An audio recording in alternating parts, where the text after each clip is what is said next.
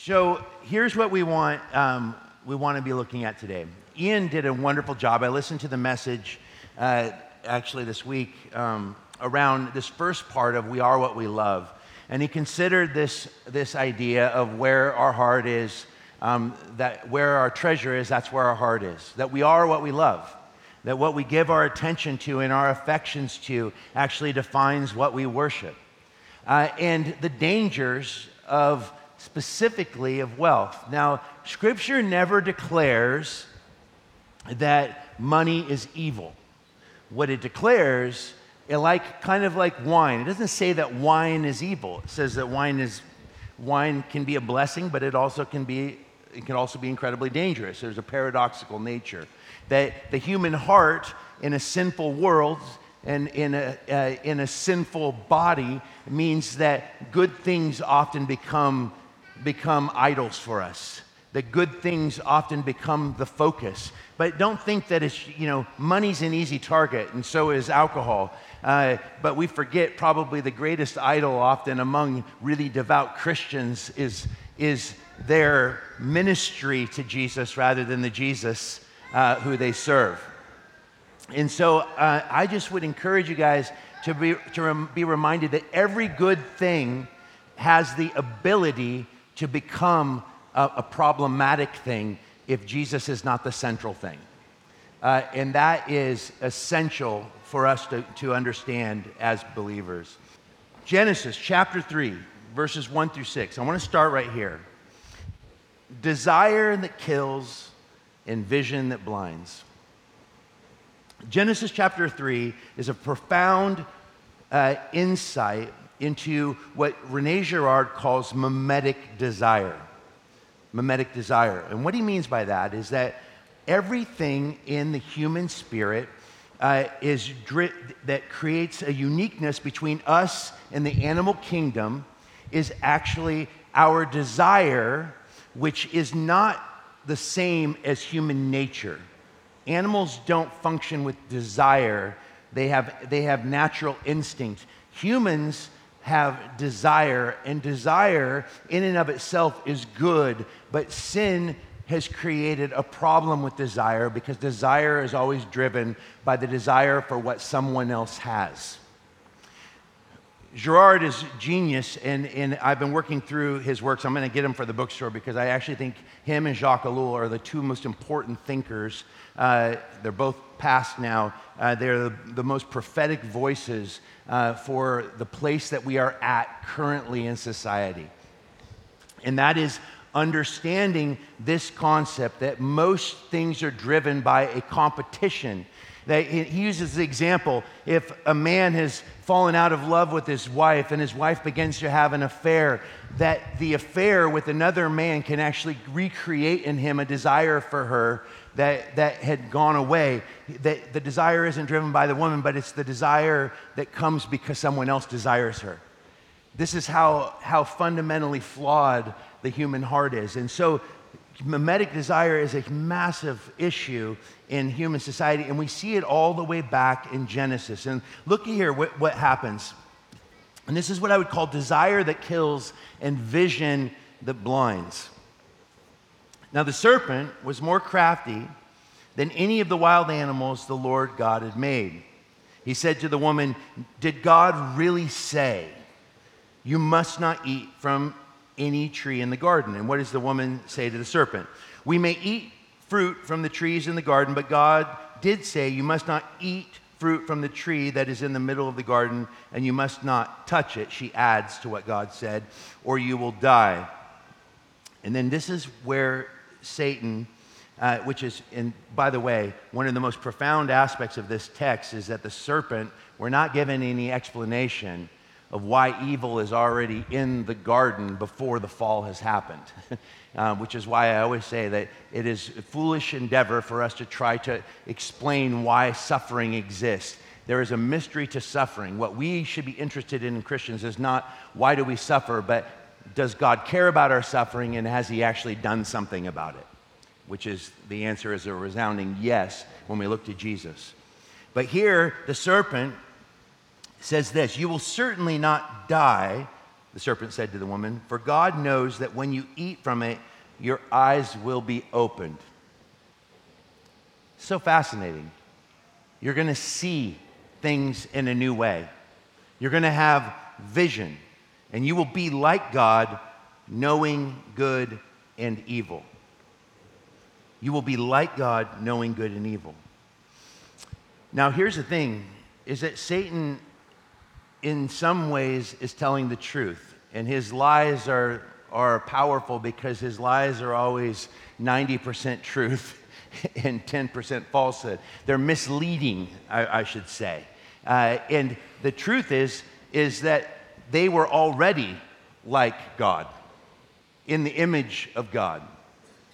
But what Satan was saying that was true is that they would become their own gods. But what he wasn't telling her is that there is only one God. And therefore, once they became their own gods, they would become an illusion, which is what sin actually creates of us. It turns us into shadow selves, selves that actually have no longer any basis in the ground of all being, which is God himself. When we choose to live the lie, when we choose to be our own gods, we're actually choosing to be a self that does not exist in the mind of God, because that's not what he created us to be. That's a very complex concept, but it's one that's worth pondering and worth thinking about. Because the shadow self, I believe, is what Jesus means when he says to the person in Matthew 7, "Many will come to me and say, 'Lord, Lord, did we not do this and that in your name?'" And he does not deny that they did all kinds of things in their name, but it goes all the way back to Genesis 3. They were still, even as they served Jesus, they were serving Jesus from their own selfish motivations, from the desire to maintain control of their lives. In other words, they were choosing to be their own God and then deceiving themselves by believing that they were serving Jesus when in actuality they hadn't given him any control at all. And Jesus' response is, "Away from me, I never knew you." And Jesus isn't playing dumb here. Does he know the person he's talking to? Yes. Does he love them? Yes. But the them they chose to be is not what he intended, and he doesn't know anything about it. It's like, I don't know who's talking to me, because the person I created is not the person that has lived the life that has been lived. And I have nothing to say to that person. It's like the first thief on the cross. And so I think that this is important. Satan is telling her a truth, but he's not giving her the full truth. And the full truth is that, yes, you will be like God, but that is a false reality that will lead to your destruction. It will be a new kind of vision that leads to a blindness that will plague actually humanity throughout its history. So what does he go on to say? "For God knows that when you eat, your eyes will be open." So keep that in. Hold on to that idea. "And you will be like God, knowing good and evil. And when the woman saw that the fruit of the tree was good," notice, vision. The vision now is bad. She's listened. That mimetic desire has begun. Satan has whispered into her something that she had not thought about, that there was something lacking, that there was something that she should no longer be satisfied, that God is withholding something from her. And the moment the desire enters, all hell breaks loose. "When the woman saw that the fruit of the tree was good for food and pleasing to the eye and also desirable for gaining wisdom, she took some and ate it. And she also gave some to her husband who was with her, and he ate it. Then the eyes of both of them were opened, and they realized that they were naked." There's some really foolish concepts around the Genesis account, specifically in regards to Adam and Eve, and this idea that they were somehow dumb and ignorant before they ate of the fruit. The purpose of this text is not to by any way say that God's intention was to keep humanity in some sort of naive state where there was no maturity. The point of this is that they already knew what was right and wrong. God says, I created you to be one with me and to and to be rulers over this world that I created for you as a place to be in intimacy with me. They already knew what was right and wrong because he told them what would be wrong. So what Satan is promising them, when it says that their eyes were open, then they knew. This is so fascinating. When it says when they ate it, she said, the eyes of both of them were opened. What was it open to? It was opened to a falsehood, a shame. It was open to what would become the reality of human existence that is being played out in ways today that it has never been played out before, which is we are the ones who define what is right and what is wrong. We shall be our own gods. We shall say what is appropriate and what is inappropriate, and no one has the right to define anything. We can't say that when a person says there's something that they're not, that that's not true. That is no longer appropriate in the society in which everyone is being their own God. And is it leading to any kind of satisfaction, any kind of contentment? Or is there this newfound freedom that is actually enslaving people in ways that they've never been enslaved before? Is there a new kind of vision that is actually creating a blindness that is actually creeping over even believers' minds? Is there a new kind of darkness that people think is actually light, when in reality it comes from the kingdom of Satan himself? Now, what I want you guys to understand is that this text ends with a choice. And the choice is an inevitable reality in which we can choose one of two supreme models, and that is the kingdom of God and the kingdom of Satan. We have already chosen the kingdom of Satan every time we choose to define for ourselves what is right and wrong. We have become a slave to the kingdom of darkness. And that's why Jesus says to the Jewish people who came to him, this isn't an anti-Semitic statement when he says, your father is Satan himself. It's because they were buying in to Satan's lie that was leading them to a desire to see Jesus removed from the scene because he threatened their own position. Satan wanted them to believe that they were rulers of their own lives and that Jesus was a threat to that position, specifically the religious leaders. And what does he say? Your father is the kingdom of... This doesn't have anything to do with them, with their Jewishness. This has to do with the human condition, that the human heart will either surrender to the kingdom of God or it will succumb to the kingdom of darkness. I want to just state that as we dig into this text. We're just looking at 3 verses today, Matthew chapter 6, verse 22, 23, and 24. And it's Jesus' final statements around, and he uses money, mammon, which is money personified. Really, it's just a word, in Hebrew, it's just a word that meant greed. It's not money in and of itself, but it's the desire to keep what is mine and to protect what is mine and to covet what others have. One of the principles that Girard points out in mimetic desire is that basically the greatest sin that we commit against one another is actually the 10th commandment, thou shalt not covet, because he said if we actually obeyed the 10th commandment, the other commandments that precede it, the 4 that precede it, would actually no longer be necessary. It is covetousness that leads to dishonesty. It's covetousness that leads to adultery. It's covetousness that leads to lying, and it's covetousness that leads to ultimately murder. And violence is always the end game in the kingdom of Satan, which is a profound thing. So the first thing I want us to consider in Matthew chapter 6, verse 22, is the positive side of what Jesus is calling us to, and it is the word contentment, which is connected to having a generous eye. The eye is the lamp of the body. If your eyes are healthy, your whole body will be full of light. The eye is the lamp of the body. If your eyes are healthy, your whole body will be full of light. Jesus wants us not to imitate him, which is one of the great,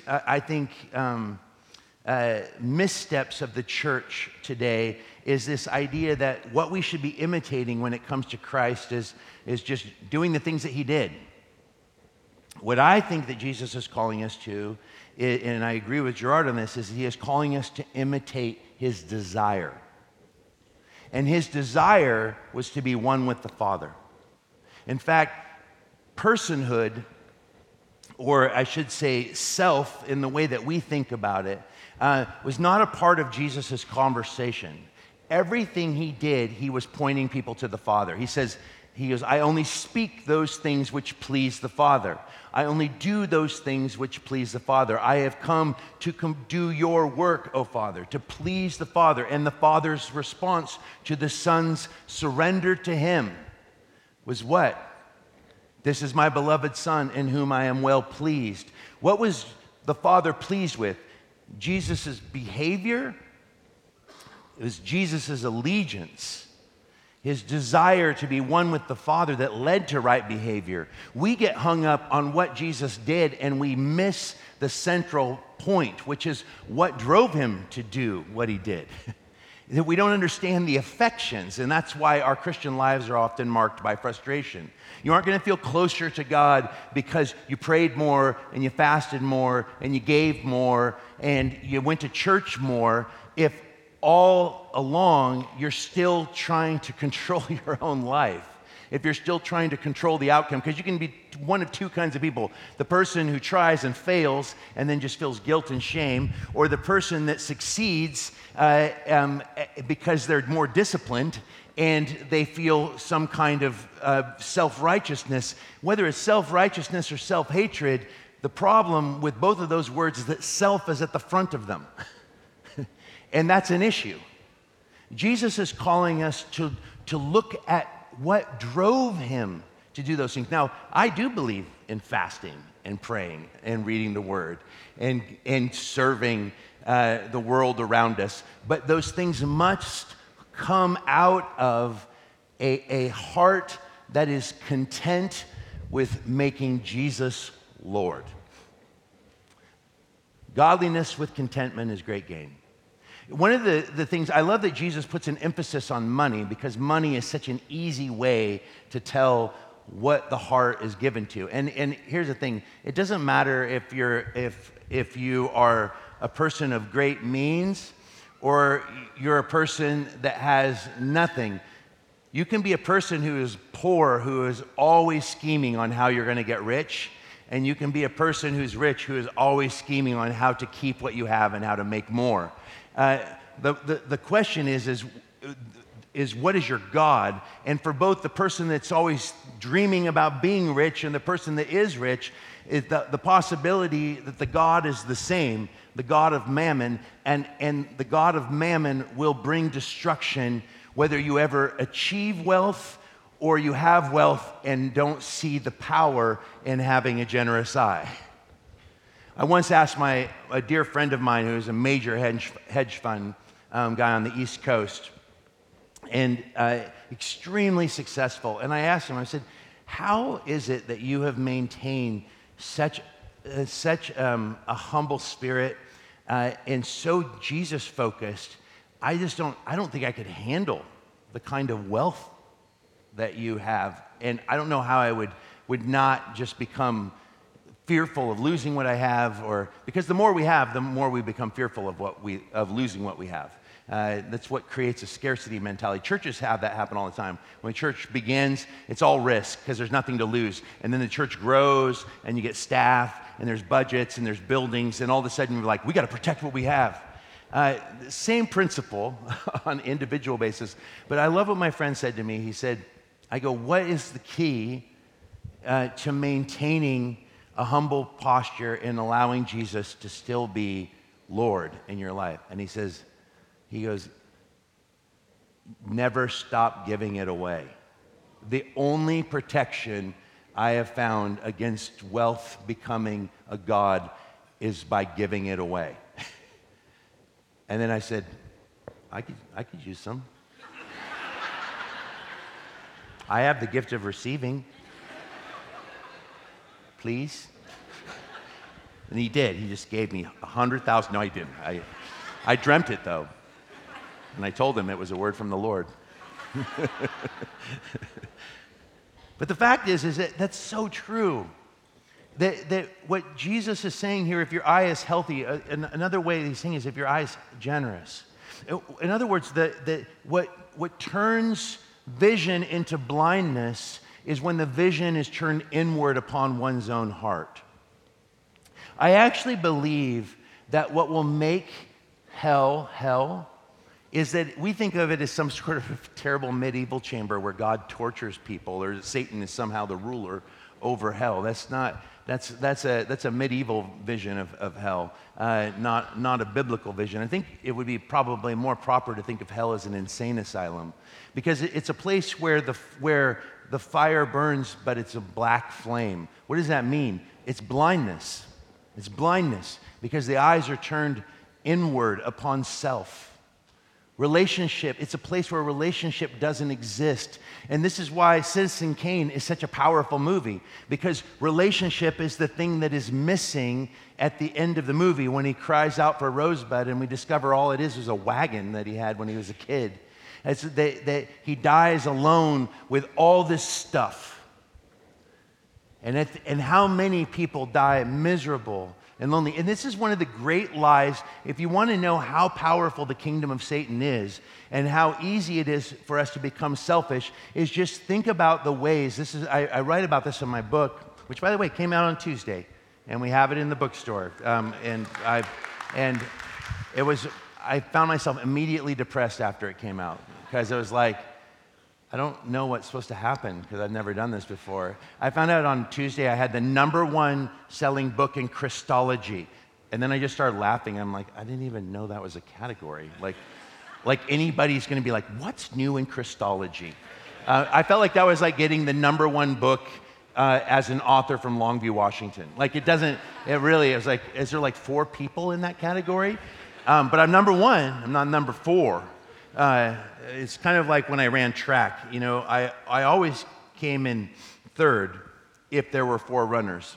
I never came in last, but I was never going to be better than 2nd to last because I was really slow. So it's amazing. But once again, even we pour ourselves into things. What's the goal? Writing a book, I had to ask myself, what's the goal? I was like, do I want a bestseller? Well, of course you want your thing to do well, but what's the motivation? And I think, honestly, I had like almost this tension all week of realizing it's kind of like when you release a record. You're so excited. You're like, this is the best thing I've ever done. And then nobody notices. And you're like, okay, well, the next thing will be the best thing I've ever done. It doesn't matter if we fail or succeed. We still are the masters of convincing ourselves that we deserve more. And I think the generous eye, I thought about this a lot with the release of the book. The generous eye is like, Lord, you know what? I'm just grateful that I was able to put down in words what matters so much to me, which is you. And the message is for you and for your people. And I don't have to worry about what it does, because you get all this pressure. You got to be on social media. Why would anyone want to see me repost the same post? Every time someone says, I read the book, why would I post that again? You've already seen that picture. I don't understand it. Someone can explain that logic to me later. I'm like, I hate this. I hate what it creates in me. It doesn't create in me a generous eye. It creates in me a fearful spirit. It says a lot. That was just a bonus, by the way. I just needed to work that out in front of you. Which is the idea that the world is constantly telling us that we need to grab a hold of this idea that we can be our own gods. And that if we had what others had, we would treat it differently. I've said that before. Man, if I was rich, I would give so much money away. It's like, well, that's probably why you won't be rich. And, or more importantly, what a wrong attitude, because it's the idea that like somehow I have more self-control than any other person. No, the fact is that the generous eye is the eye that isn't focused on self at all. It is the imitation of Christ's desires, which is, I just want to be one with God. I want to love God and I want to love my neighbor. And I think that this is a powerful thing for us to be thinking through. The eye is the lamp of the body. You know, Jesus said that we would be the light of the world, that we are the light of the world because he's the light of the world and it is Christ in us. And what darkens, and the eye is truly the window, it is the window to the soul. And you can see that. Have you ever seen that? Looked into someone's eyes and there's just a darkness. Or have you ever seen someone that's plagued? I just ran into a young man the other day that was clearly hooked on, I can only imagine, a solid combination of fentanyl and methamphetamine all at once.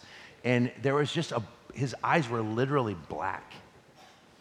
And I was struck by that. It's like it's turning a whole population into a type of zombie. And there's a deadness that comes because their God is actually the drug. And the drug owns them. And the drug doesn't have any personality or any soul. And so it leaves the victim. It's very much like a zombie movie where they are now under the control of this infection. And that infection robs them of their personhood in a way, where they're controlled by the drive to keep what is already a dead body alive. And it's a tragic thing, the way that the kingdom of Satan works. Contentment is our belief that God has us where he wants us, and that we can trust that if we are surrendering to him daily, that he will work in and through us, that we're not worrying about tomorrow, because today is a day worth rejoicing in and worth entering into, because as long as we are alive, we should live. We should live in Christ and pray that he transforms our desires, that we aren't driven by what others have, that mimetic desire that brings destruction and violence to society. We are meant to show a different path, which is that we have the same desire as Jesus because Jesus dwells in us, and we want to be one with God. And to be one with God means that we have to be poured out for one another. Look at verse 23. But if your eyes are unhealthy, this is so interesting, your whole body will be full of darkness. If then the light within you is darkness, how great is that darkness? If contentment is what leads to the generous eye, a contentment that I belong to God and he has called me to this moment, and I'm going to live for him and for others. The opposite of that, which Jesus points out, and this is the difference between those that are under the kingdom of Christ and those that are under the kingdom of Satan, is covetousness, which can be described as the black flame. And the reason I call it the black flame is this. Look at how mysterious this verse is. But if your eyes are unhealthy, your whole body will be full of darkness. If then the light within you is darkness, the light that is within you is darkness. Now this speaks to a deception of the belief that I am free when I am my own God. This is the motto of the secular age, which is more religious than any age ever before. Don't think that we are less religious because we live in a secular society. We are more religious. It's just that our worship is more horizontal than it is vertical. I got sucked in this morning. I was going to work on something and something popped. This is why I reject my publisher's request for me to be posting all the time. Because like now Instagram is just for people my age, which I have to accept, middle-aged people. who do not have the capacity nor the understanding nor the emotional bandwidth for TikTok. So what we do is we watch TikTok reels on Instagram. And then baby boomers watch TikTok reels on Facebook that were first on Instagram. It all works this way. But none of that matters because the result is the same. A mind-numbing stupidity that is taken over our, oh my gosh, I can't even believe the positive, like I just feel so filled up when I watch music and then someone looking into the camera and then it's somebody else's voice from another recording about being nice to people. I'm like, why don't you just go be nice to people? I don't understand. How much time? You spend so much time making a video about being nice to people. I'm not convinced that you had time to be nice to people. It's like Darcy and I laugh, like there's this group of like health gurus that are kind of new age goddesses out of LA, and they're always like doing amazing new age things in amazing places, being one with the universe. But there's a whole stinking crew filming them be one with the universe. Like they're like me meditating in Joshua Tree under the moon in a crazy like yoga position and with like really fancy clothes on and perfect hair and makeup. And they're like, wait a minute, you're not by yourself in the wilderness. You got like 25 people there. None of this makes any sense, but all of it, I believe, is an example of the kingdom of darkness convincing us and lying to us now in these little 5-second blips of telling us how it is that we can be satisfied. If you do this diet, if you do this care, if you do this exercise. I mean, it doesn't matter if it's CrossFit groups. It's, you know, like that, what's that guy, like the guy that turned out to be fraudulent that said he was the most ripped, like 60-year-old you've ever seen in your life, and he just goes around the world without his shirt on, and everyone acts like that's stinking normal. And he's like, I eat the livers of live cows every day. And he's like, and that's why I'm this way. And there's like, actually, he just took tons of steroids and even had implants put into his stomach. But we're like, we listen, I'm going to be like that guy. That's freedom. It's not freedom. It's weird. It's so weird. It would be more funny if it wasn't so tragic. And the fact is that this is the kind of darkness, but we listen to this and we think it's light and it's darkness. And, like, who cares if you're 50 and have a six-pack? I mean, be healthy, but you're still fighting against the inevitable, death. Death. It's the greatest thing that came out of COVID is to remind us of our mortality. We act all shocked that people died. People die every day. Lots of people die. Everybody actually dies. The statistics are still 1 per person for death. And I think the I being unhealthy is a picture of us listening to the kingdom of darkness. Now listen to this. 1 John chapter 2, verses 15 through 17. Do not love the world or anything in the world. If anyone loves the world, the love for the Father is not in them, for everything in the world. And he's not talking about, for God so loved the world. We're talking about the system that is under the sway of the evil one. Jesus referred to Satan himself as the prince of this world or the ruler of this world. Satan offers Jesus in the temptation in the wilderness the kingdoms of the world. And Jesus does not deny that they are under his power. In fact, at the end of this upper room discourse, he says, the ruler of this world is coming, but he has nothing in me. And we're told that the cross was the place where Jesus utilized Satan's own mechanism, that violent mechanism, we've got to get rid of the scapegoat mechanism. We have to get rid of this person, and the only way to get rid of them, if we want to protect what is ours, is by murder.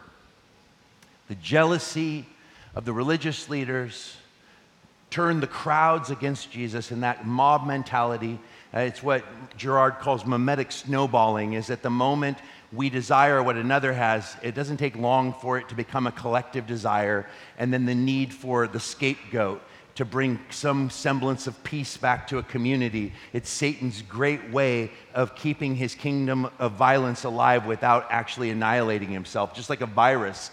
He doesn't want to go extinct, so he can't kill off everybody. He has to give some sort of false semblance of peace so that he can keep repeating the cycle of imitation and desire misplaced, which leads to violence again and again and again, that brings a brief amount of peace, but it's not a real peace, and it cannot sustain itself, and actually leads to even greater and greater violence, which is what we see happening in the world right now. But I love this. The lust of the flesh these are the principles of the world under his rule. The lust of the eyes and the pride of life comes not from the Father, but from the world. And the world and its desires will pass away. I actually have come to the conclusion that one of the key things it means to be made in the image of God is that we are people that actually have desire. But the very thing that makes us image bearers is also the thing that gets twisted up the most because of sin. Sin causes a twisting of that God-given image, the ability to desire to be with him and with one another in intimacy. Now it becomes competition. It's, I want to be God. I don't want you to be my God. I want what he has or she has. And this is when the light that is in us, the lies that it is right and good to take control of your life and to believe in yourself. And you can do anything you put your mind to. Man, these are lies. I was talking with Zion, and he was telling me how he was debating with someone why horror films were better for you than Disney. And I actually agree with him, by the way, fully. And I might be responsible for his love of horror films. Because Disney, the messaging of Disney is you can be anything you put your mind to. It's that positive thinking, like you don't need anyone, you don't need anything, just yourself and your willpower. But the horror film tells a totally different story. The world isn't safe, somebody's trying to kill you, and you need to be rescued. And I'm like, Zion, that's an amazing, you should write a book on that. That's an amazing idea. Because it's true. The world's not so, how can you watch that? And I'm like, because I actually like it when people watch horror films. I don't like slasher films, but I actually love spiritually intense horror films. Like, I think The Exorcist is a great movie. And the reason I think that is because it takes something that intense to sometimes shake people out of this false belief that everything's a material world. The world actually believes in the dominions of darkness more than it believes in Jesus. But sometimes we need to be reminded there is a real battle between good and evil. Not that you need to go out and watch The Exorcist, but maybe we should do that on a Friday night for all our kids, right? I'm just joking. You're like, you're a terrible pastor. I'm never going to listen to you again. But the fact is that often the things that are touted in our society as good are actually the most insidious realities. And I think that this is why we need to understand this. This is what I think the passage is getting at.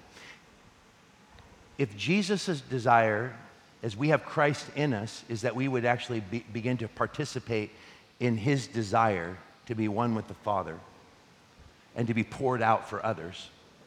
Satan's desire, and what happens when we become born again? Christ comes to what? Dwell within us. Well, what happens when Satan is our ruler? The light within you is darkness. 2 Corinthians 11, verses 14 through 15, and no wonder, for Satan himself masquerades as what? An angel of light. It is not surprising then if his servants also masquerade as servants of righteousness. Their end will be what their actions deserve. Now, listen to this statement that Gerard makes in I Saw Satan Fall Like Lightning.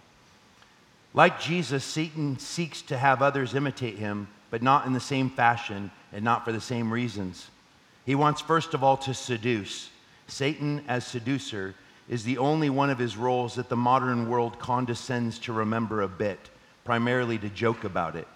Satan likewise presents himself as a model for our desires, and he is certainly easier to imitate than Christ, for he counsels us to abandon ourselves to all our inclinations in defiance of morality and its prohibitions. If we listen to Satan, who may sound like a very progressive and likable educator, we may feel initially that we are liberated, but this impression does not last because Satan deprives us of everything that protects us from rivalistic imitation. He may sound like a progressive educator that has come to free us from the tyranny of moral boundaries, but has anyone ever felt free when all boundaries are removed? No, because it's not what we're created for.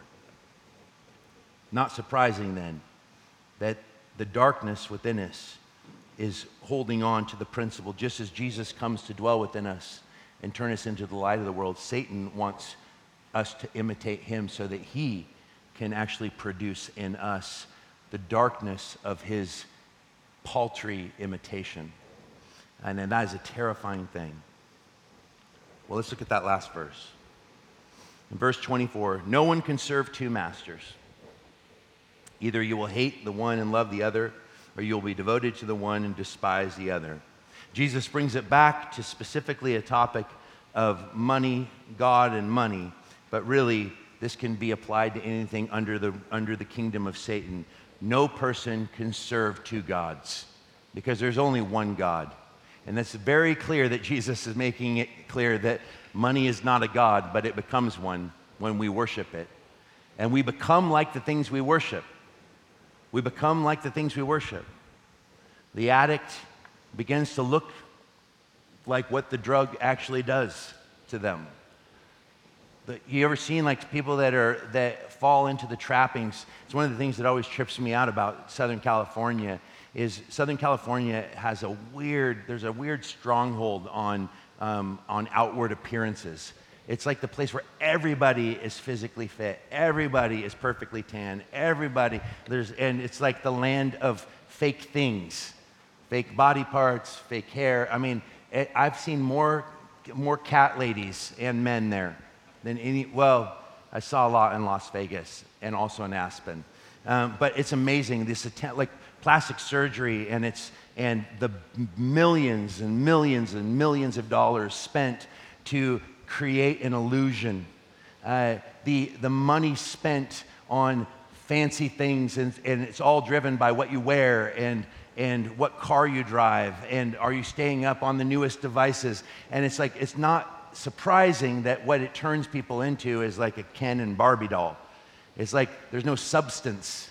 It's like it's an outward beauty that actually can be quite nauseating because you lose your depth when you are controlled purely by what can be experienced with the senses.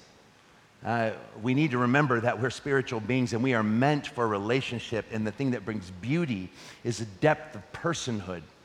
Have you ever met someone that actually isn't very physically attractive, but their personality is so beautiful that it doesn't take long for you to see them in a completely different light? And have you ever met anyone that's incredibly beautiful, but turned out to be shallow and mean-spirited, and it doesn't take long for you to actually think of that person as ugly?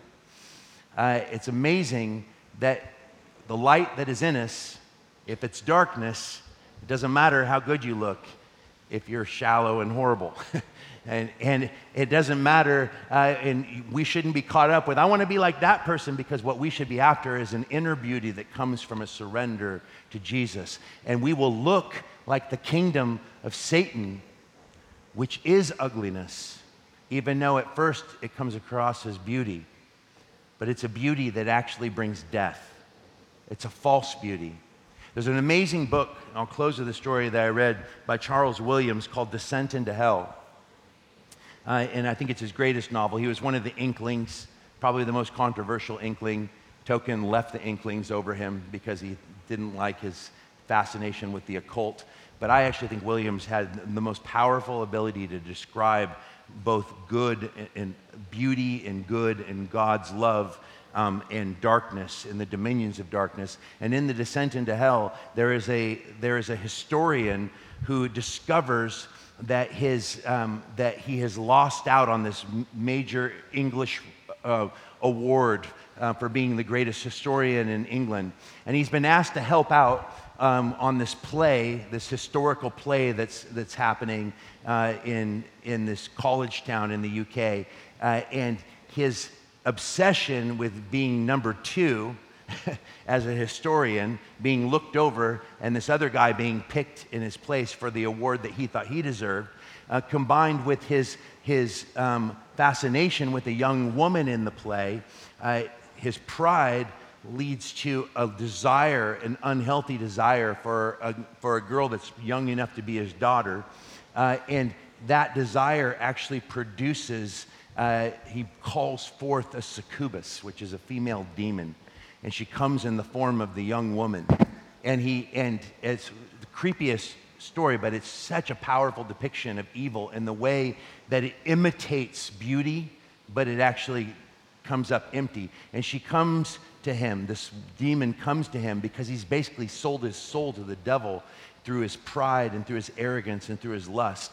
And she looks just like her, but the moment he tries to get actual comfort from her, it says that he tries to touch her hair so that he can feel close to her, that immediately her hair feels like that of a corpse. And it's just this powerful picture of like, it's all a falsehood. It's all a shell. It's all a masquerade. And I think it's a powerful picture of like when we surrender ourselves to the kingdom of Satan, it has diminishing returns. You know why I quit drinking? It isn't because alcohol is bad. It's because alcohol was becoming a replacement for me of the comfort of the Holy Spirit. And with that came diminishing returns. Any peace that I received when I would drink after a stressful day at work would give way to greater anxiety the next day, and greater conflict in my marriage, and greater tension with my kids. And it pushed me to the edge of that duplicity that can so quickly haunt us as Christians, where we think we're surrendered to Jesus, but it's always Jesus plus, and then you fill in that gap. Jesus plus alcohol, Jesus plus the endless entertainment that I absorb, and the hours I spend in social media. Jesus plus my service for him, which he needs to be impressed with. Even these good things. Jesus plus my kids, because if I didn't have my kids, I don't think I could love Jesus. You see how it doesn't have to be bad things. And I ask you the same thing that the Lord asked me. Do you really want me? Do you actually hunger for me, Josh? Do you trust me to be the source of your peace? Or are you going to pursue that through the kingdom of Satan, because you can't serve both without being divided? And this is why Jesus said this in Revelation 3. You say, I am rich, speaking to the church of Laodicea. I have acquired wealth and do not need a thing, but you do not realize that you are wretched, pitiful, poor, blind, and naked. I counsel you to buy from me gold refined in the fire so you can become rich, and white clothes to wear so you can cover your shameful nakedness, and salve to put on your eyes so that you can see. And those whom I love I rebuke and discipline. So be earnest and repent. Here I am. I stand at the door and knock. If anyone hears my voice and opens the door, I will come in and eat with that person, and they with me. We only have one choice. Who will we give control to? Don't think you're in control. If you think you're the master, you have bought into the lies of the kingdom of darkness. And this is why every day should be a day of returning to the heart of the Father.